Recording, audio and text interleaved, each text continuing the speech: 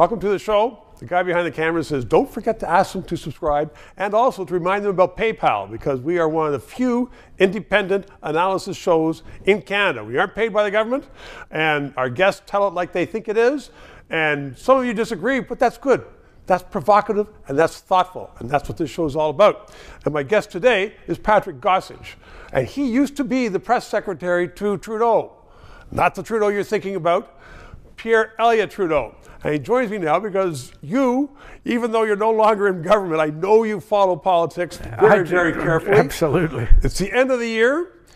How has your man, Justin, done as Prime Minister this year in your view? Well, if you look at the polls, you would think that he's dead and buried, you know. Well, he's not dead and buried. Anything can happen before the well, election. Exactly. But what about this year, though? Did he do a good job? Well, I think, you know, the year, for some reason, he was totally buried by Poilievre's blaming him for everything that's gone wrong in the country, which worked well, and which was an entirely new use of media, which unfortunately Trudeau has not learned how to use.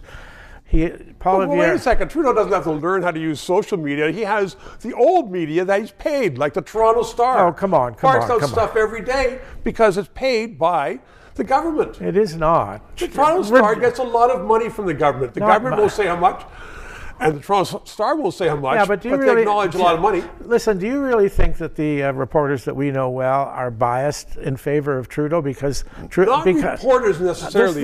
Anyway, this is a diversion. You know, don't divert me for heaven's sakes. No, you can come back on again. But I mean, the point is that he has a lot of media, very favorable. Yeah, but traditional media, it does not reach young people. Okay, true. So all I'm saying is that Poilievre has come up with a formula that is appealed to the people that are hurting most in this particular economic situation we're in, and he has won a lot of hearts and minds that Trudeau used to own. He used to own women and youth, and he doesn't anymore, and that has had a huge... There are reasons for that, though, aren't there? It's not just Poilievre and his press. Well, it's largely Poilievre because, you know,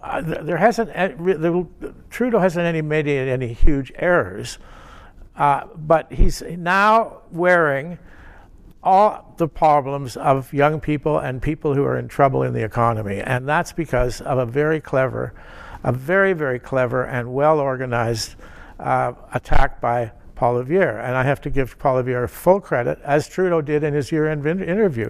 He said, listen, you get a lot of attention if you shout.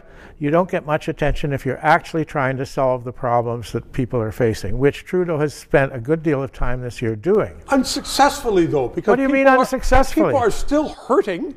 People are still paying the taxes. People are still paying too much money for fuel and for food across the country. And as far as being a feminist, he has been shown not to be a feminist.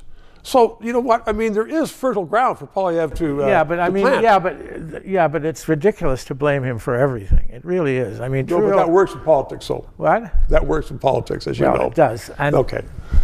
3 minutes up. We'll come back and we'll talk more with Patrick Gossage after that.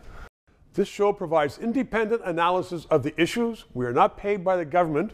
And as I am finding, so much business in Canada relies upon various governments that they don't want to sponsor or advertise on a show which may become controversial, which talks about liberty, freedoms, sometimes criticizes government. I've had guests on that support the government. But people are saying, you know what? We don't want to bite the hand that feeds us, i.e. government, which is why I hope you'll subscribe and contribute to keep this show on the air.